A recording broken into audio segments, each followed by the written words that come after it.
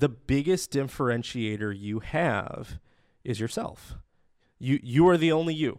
So if you want to stand out, be yourself. It sounds silly, but there's so many people that they turn on interview mode and they try to be as generic as possible. You will be forgotten faster than you can imagine if that is who you are in an interview.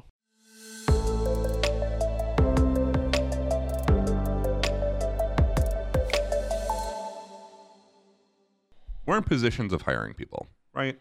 And some of our friends, you know, as we network, we find other people are software developers, and they're having a hell of a time just finding something new.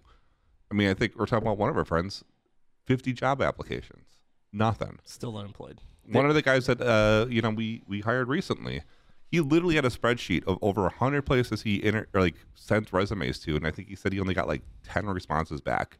There are more people applying for jobs than there are jobs available, and people don't know what to do. Yeah. And like, these are, I don't know, like, again, we know them and they're good candidates, but like, it's just so weird that they're not making it any further than, hey, I sent you a piece of paper and then nothing. Yeah. It's because there's 50 other pieces of paper. Developers have to figure out a way to stand out. And it isn't just print your resume on and hope for the thick paper with little ridges, like how and mail it in with the embossed lettering. Yeah, they really got to think about how to stand out. Now, fortunately, we look at resumes all the time. Mm-hmm. And for the sake of this video, I think we should delve into how we filter through some of the noise, because I think that will help people stand out. And our advice may not work for everybody, and it may not be wholly applicable. Yeah, but if you're having a hard time, maybe this is something that might inspire you to try something different. Yeah. And this is kind of our hot take. So I'm sure we'll hear a lot of noise in the comments about how none of this advice is applicable, but it is how we have approached filtering. Yeah. There's 4 steps to that we have to standing out among the crowd. Step 1, and Chris, I'll let you kind of go into this. Be prepared. What does it mean to be prepared when you're applying for a job? Oh man, there's been so many times that somebody, and you know, it's either the resume just doesn't match the job description.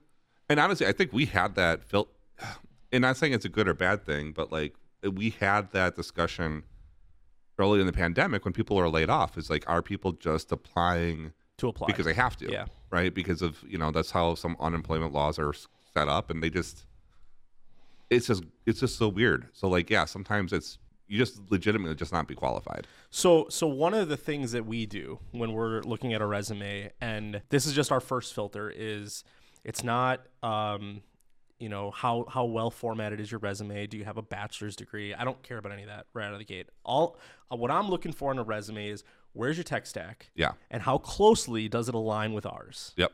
Doesn't have to be perfect. Right. So what? And even and again, for us at least, like if they say like, you know, you need 5 years of experience. I'm thinking of the guy that created React. He applied for a job, and I said, you need 10 years of React. Literally the person that created it did not have enough experience to do it. That's hilarious. You don't know enough about React to apply for this job. Yeah, the years of experience, it's important, but it is not my first filter. No, and usually, I don't know, usually whenever I see those years of experience, it's just about, is it an entry-level position, mid-level, or senior? Yeah. Like, that's the way I always try to read it, even though it doesn't come off that way. I was interviewing a guy today, and I was pretty candid with him. I said, look, you're a senior developer, but I'm not sure you're a good fit for this project because your tech stack is not in alignment with the project. And he really downplayed it as like, it doesn't matter, I'll figure it out. And while I do believe he will, The problem is he's competing with a dozen other people that are ready to go. Yeah. So in this case, we're still giving him a shot, but I was pretty honest with him. I'm like, the market is hot right now. Like, and there are a lot of people who are not going to need the 4 weeks to ramp up that I know you're going to need. Even though you're a senior, I know you're going to need 4 weeks to familiarize yourself with the tech stack. These kids who don't need to make as much as you because they haven't been doing it for 20 years are going to be able to hit the ground running a lot faster. So make sure your tech stack aligns with the position. And that might mean you apply for less jobs. Yeah. Well, and also like one of those things is, just because you have you're like, oh yeah, I know that. Make sure it's at least present on your resume. Oh yeah. Like, I mean, because honestly, like that, because how are you going to convey that resume is your first impression to someone, and if the information that you need to convey isn't present, they're not going to get that. Yeah. And this is our first filter. Some companies, they're going to look at that degree and they're going to say, don't have a degree, you're out of here. Right. I can't speak to that because that's not how I filter candidates. But regardless, that first or that second filter is probably going to be tech stack. So make sure that your tech stack aligns with the position. And maybe you don't know React, but you know Angular. Maybe you don't know C#, but you know Java. That's okay. There's alignment there. Yeah. It's not perfect, but it's there. Right. And just know that you might be at a disadvantage with someone going into it, but you're at least you might not be out of the ballpark at that point in time. And it's worth, when you're in that interview, highlighting, hey, I'm aware that I don't know C#, but I'm really freaking good at Java, and I've already started the process of ramping up to this technology. Yeah, and that's one of the things that I try to do, especially if you get into that interview process, is, when we do the technical screenings, or if I were in that position, it's I'm going to relate what I know. Okay, I know this is how I could do this in Java. Okay, like I have the solution. I just need to figure out how to do it in C#. Okay, like clearly you have the idea of how to solve the problem. You just need that syntax or understanding of how to do it. Yeah. So and that might be most of the battle there is just, do you even have a good solution in the first place? And with tools like Copilot, ChatGPT, that bridge is really easy to close. It gets smaller. Yeah. Yeah. So be prepared. Make sure your tech stack aligns with that position. Also, take 5 minutes to learn about the company and the culture. Yeah. I mean, there's been, I get a kick every once in a while. Is like, we get through, so the person gets through the screening, they got through, resume's good, they got through the first part of the interview, and then you ask at the end, what questions do you got for me? What do you guys do? What do you guys do? That's such an off-putting question. Like, it's like you're applying for a job that you know nothing about. Right. I don't know why that bothers me, but it does. You should, because it's like, why did you even apply for the first place? Yeah. Like, again, everybody's motivated differently. Is it based on money? Is it based on pride? Is it based on, the work that thing's actually going to entail? And just right at that point is saying, I'm not going to care. Yeah. This is just going to be a paycheck. And I'm not saying that it can't be just a paycheck, but are you going to be happy doing that? Yeah. Are you going to be happy working at a company that you know nothing about? Some people would probably say, yeah, and good on you. But just know that the person you're talking to cares about the company. Or the product or some. And when you care, it builds a relationship. Yeah. So I don't want to say fake it, but like try to care a little bit about the company that you're applying for. Yeah, or the product or something about just again, know something about what you're walking into. Yeah. Don't just be like, oh, this is the front door. Like maybe at least know the name of the company. Yeah. What are you guys called? I think we actually got that question once. How did you find the building? Point number 2, be specific. And in this context, I'm going to say don't talk about the role you had or the things you did necessarily. Talk about the projects you worked on and the problems you solved. Yeah, because I mean, honestly, so I think we've talked. I don't know if we've talked. I talked with some people about this. You know, what's the difference between an SE 1, 2, and 3? It could vary from company to company. Right? What is the difference in your brain? Well, in my brain, the SE1 is, I look at it in two different ways. But the SE1 is they can build a field, right, front to back, cool. A field like a data element, thing on a like page. a text box or something, whatever it is. SE2 can build a module. No, a feature. Sorry, they can build a feature up and down. So, you know, it might be like a whole page, like an administrative page of managing users or something like that, right? So it's not like a whole system, but it's just like it's a, you know, could be critical piece of functionality, but they can do that independently up and down. Yep. Then you got the SE3, and then that's the person that's whole module, right? So like I'm going to build like the user management, like I'm going to do the roles, I'm going to do the permissions, I'm going to do all the things that need to go into it, and I can do that front to back by myself. And then you got the senior who should be able to do literally system from scratch, nothing, get the infrastructure, everything, like all that up and scale it up and down. Yeah, and support the SE 1, 2, and 3 in the process. Yeah. So as you go up in tier, you're supporting all the people below you. So talk to me then about why being specific in your resume matters.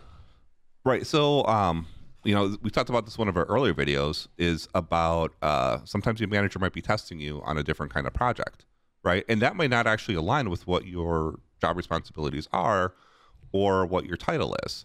But that by doing that project, and if you're successful at it, it can show that, you know what, you are nearing the ladder toward this next step. So for example, you might be a junior software developer, but you built a module. Yeah. If you just said, I worked in user management, or I was responsible for adding features to user management, that might not speak to the significance of what you did. You're like, no, I added claims-based authentication. There's a difference between working in an authentication system and building an authentication system and integrating with single sign-ons like Okta, Azure AD, OpenID Connect, and OAuth. Yeah. So just speaking to the projects and the role you played might actually help you get out of the role that you're currently in. Right.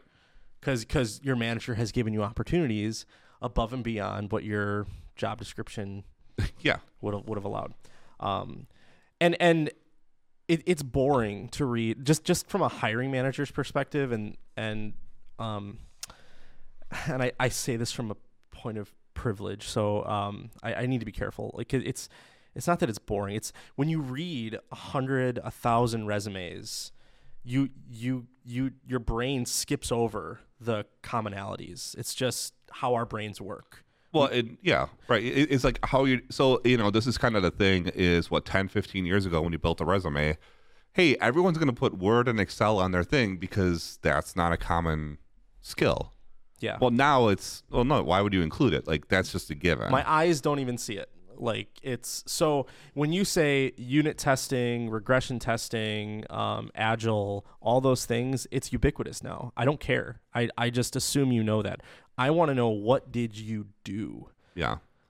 So when I apply, I just applied for a new job, and I transitioned, by the way, to this new job. I always start with my old resume, but I rewrite everything. And there are things that in the past I highlighted. They were significant parts of my resume, and now I've diminished them a little bit. I maybe got a little bit more brief in my description of it to make room for the new stuff. Yeah. So, like when you're being specific, it might also mean trimming some of the things that you were specific on in the past. I don't need to highlight my accomplishments as a junior developer or even as a team lead from 2006. Right. I can be very concise with that. But the things that I've done in the last 5 years, I want to heavily emphasize on my resume. Yeah, machine learning, machine learning translations or things like that. So you can start with your old resume, but realize you need to edit every single aspect of that resume, even the things that were perfectly polished like 5 years ago. Yeah. And another thing to kind of also mention, and especially from the resume aspect, don't go off for paragraphs, right? Like everything you're going to do, try to be clear and concise. God, I can't remember how long ago this was, but I know I sent you like a resume because somebody gave the advice of like put in all the things that are meaningful. It was 5 pages long. It was ridiculous. And I was like, this feels so wrong. Like 2 pages tops. Yeah, and honestly, like two pages is good. I'm going to look at the first page or two, and what you did 10 years ago is not irrelevant, but it has it's 10 years ago. Yeah, it has very little impact on what you're going to be today. Yeah. And honestly, like if you're advancing in your career growth, it's just going to naturally be more complex, more sophisticated problems that you're going to be solving. Yeah. The other thing that, and this is there's mixed opinions on this, but in the context of being specific, I like to put at the top of my resume what it is I'm looking for. Your career objective. Yeah. Like why am I even doing this? What am I hoping to pursue? And the more specific you can be, like don't say I'm a passionate software developer looking for opportunities to grow professionally. Like that doesn't mean anything. Mm-hmm. It's because you really want to state your ambition. Yeah. Right. Because then it could tell the company like, are you even in alignment, or is that even something that they're going to be able to afford you? Yeah. Like one of the things I'm really passionate about is SaaS. I love building SaaS products, which actually might disqualify me from a large portion of jobs. But for the ones that I am in alignment with, it lets me stand out. So if a company doesn't care about SaaS, or it's not something they're passionate about, or just the concept of product development, I probably won't enjoy working there. Mm-hmm. And if I put it in that top section, like this is something I'm really passionate about. I want to find a place to work that I get opportunities to grow in this area. When you find that company where that actually is in alignment, you are now 100 meters ahead of everybody in the race, because they're thinking about, hey, if this guy's interested in this or this girl's interested in this, there's a future here. Like they're not just going to jump ship in 2 years. Or it might have them open their eyes to something that they might not have been considering originally. Like, oh, like this is something that we have somebody that is desires this, and they want to pursue.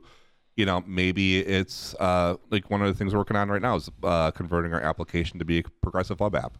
Like having something in there about that might be like, oh, like that actually might be something we might want to pursue in the future. Yeah. I was talking to a lady who she was 30 years deep in UI UX, and I was like, the interview was going really well. I'm like, look, you're a perfect fit for this job. My only concern is you might not want this job, because based on your experience, I get the impression you want a place where you can drive the process. You want to influence the creative process. You don't want to just be a UI UX creator. Developer. Yeah. You want to be, just judging from how you're talking, I get the sense that you want to be in a company that is amicable to changing everything from top down throughout the entire design process. And she's like, you hit it right on the head. I'm like, that's perfect to know, because I want to make sure where I put you is going to offer you that, and not just, you're not just going to be handed some scaffolding and say, go build some UI with these tools, because she wouldn't have wanted that job. Right. So be specific about what your aspirations are, and make sure that you're actually going to enjoy this job if you do get it. Yeah. And like, from my example 10 years ago, actually this whole story is just weird. But the fact that I like I had that section on the top, and as I was driving to the interview, they reread my resume and they read the line, aspiring software developer, trying to get first job, whatever it is, like this is what I'm trying to do. And then they realized like, oh, this is a marketing job.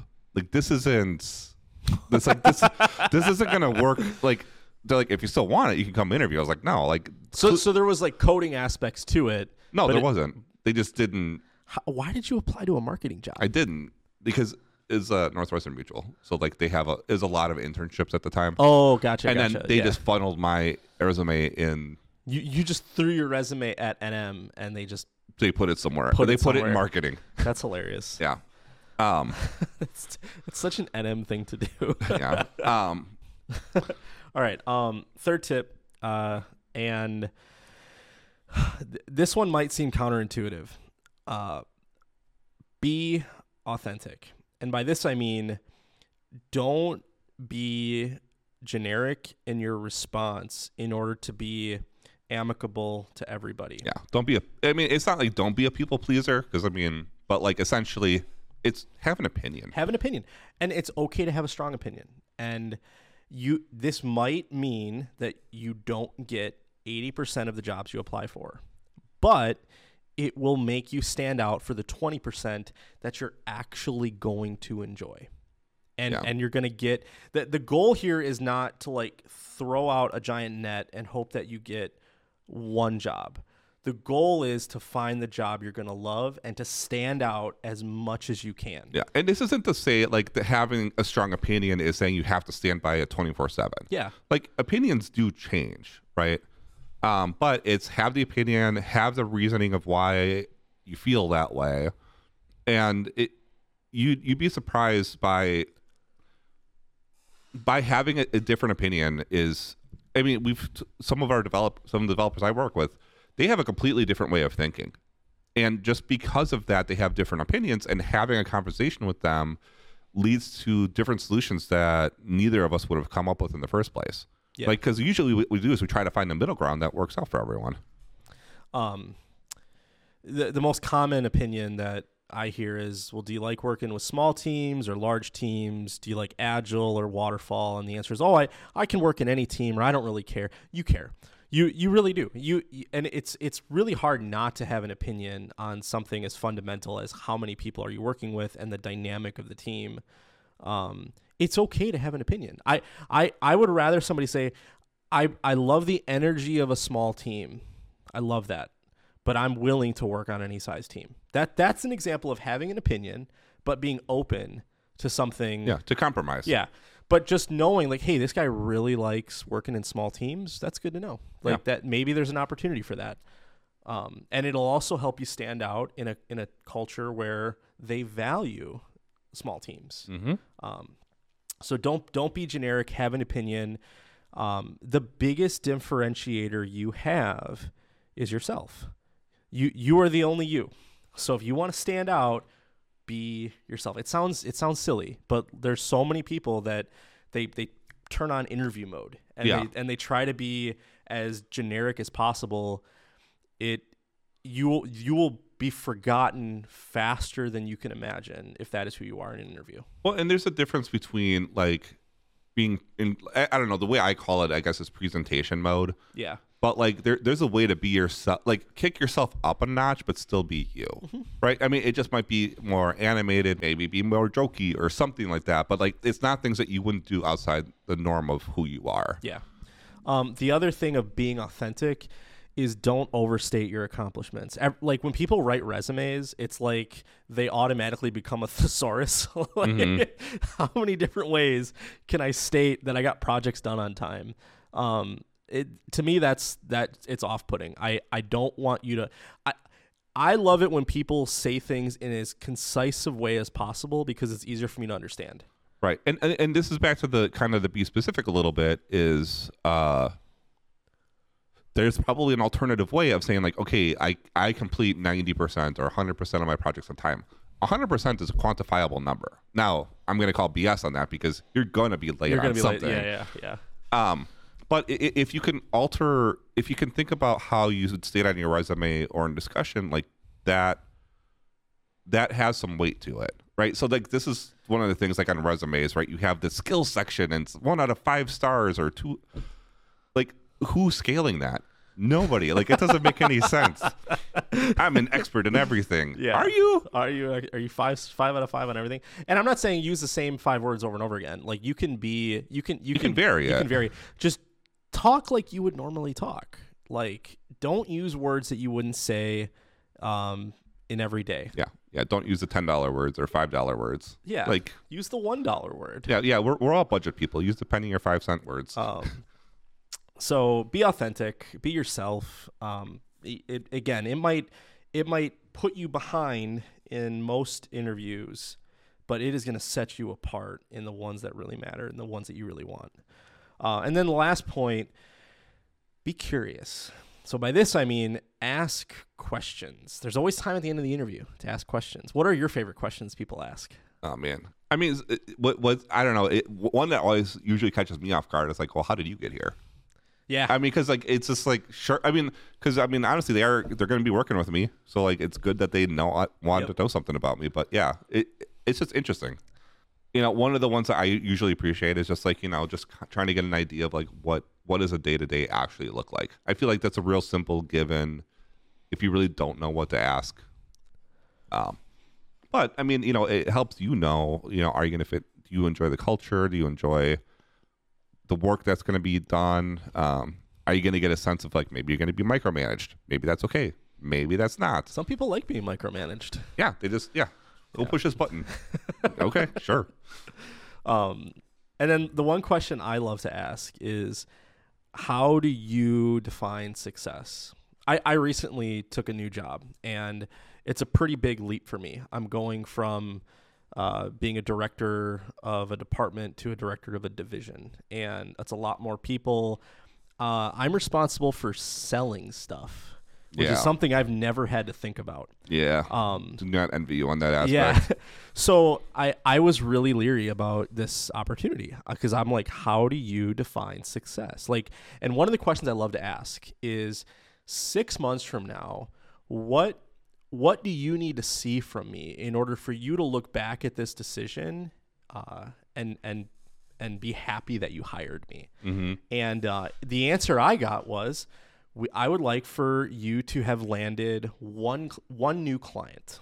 That's great, because here I'm thinking, boy, I got to land a client every week, or I got to like. You have no idea. I have no idea. So just hearing them say that, it's like, I got this, or I want you to be billable 20% of your time. Great, I can do that. But just asking that question, it alleviates a lot of my apprehension about the job. It helps me make an informed decision. It also does another thing that's really, there's a little bit of psychology here. It gets the employer picturing you in the job. And that is how, especially if this is the last question you're going to ask, it's what they're going to remember. It's the final imprint that you leave in that interview.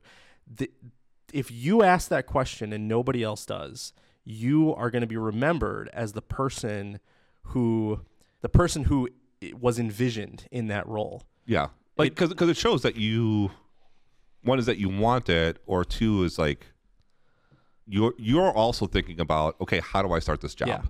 Yeah. And we've talked about this in previous episodes, but one of the biggest issues with employees that are disgruntled 1, 2, 3 years after they're hired is the way that the employee measures success is very different than the way that the employer measures success. Mm-hmm. And the fastest way to grow is when both you and the employer view success the same. Because now your career growth makes sense. You're not frustrated. But when you look at your metrics very differently than your employer, like let's say, for instance, you look at your metrics as code quality. Like I produce really good code, but your boss looks at it as lines of code produced. Yeah. Which, geez, I'm so glad that's not a thing. Well, I mean, I'm sure some places still do it. It's a terrible metric, I know, but it is a real metric that some employers do have. Right. They're like, I want to know how this developer's doing. Let me see how many lines of code they checked in. Terrible way to measure a person, but it's real. You need to know that right away. Mm-hmm. You need to understand, how am I going to be judged? Because it's going to make your growth make so much more sense. And it also is going to help you find out if there's a red flag here. Like maybe there's something here that Yeah. is That worth you're- avoiding. Yeah. Yeah. So It's better to know then rather than have to figure out and go through this whole process again. And During now your you got to, review, yeah. So be prepared, be specific, be authentic, and be curious. And this might hurt you in a lot of the interviews, but it's going to help you tremendously in the ones that really matter. And it will overall result in you being happier at your next place. So And also the employer being a lot more confident in Yeah. who they got. So, yeah, that's our 2 cents yeah. Our $1. or $1. Yeah.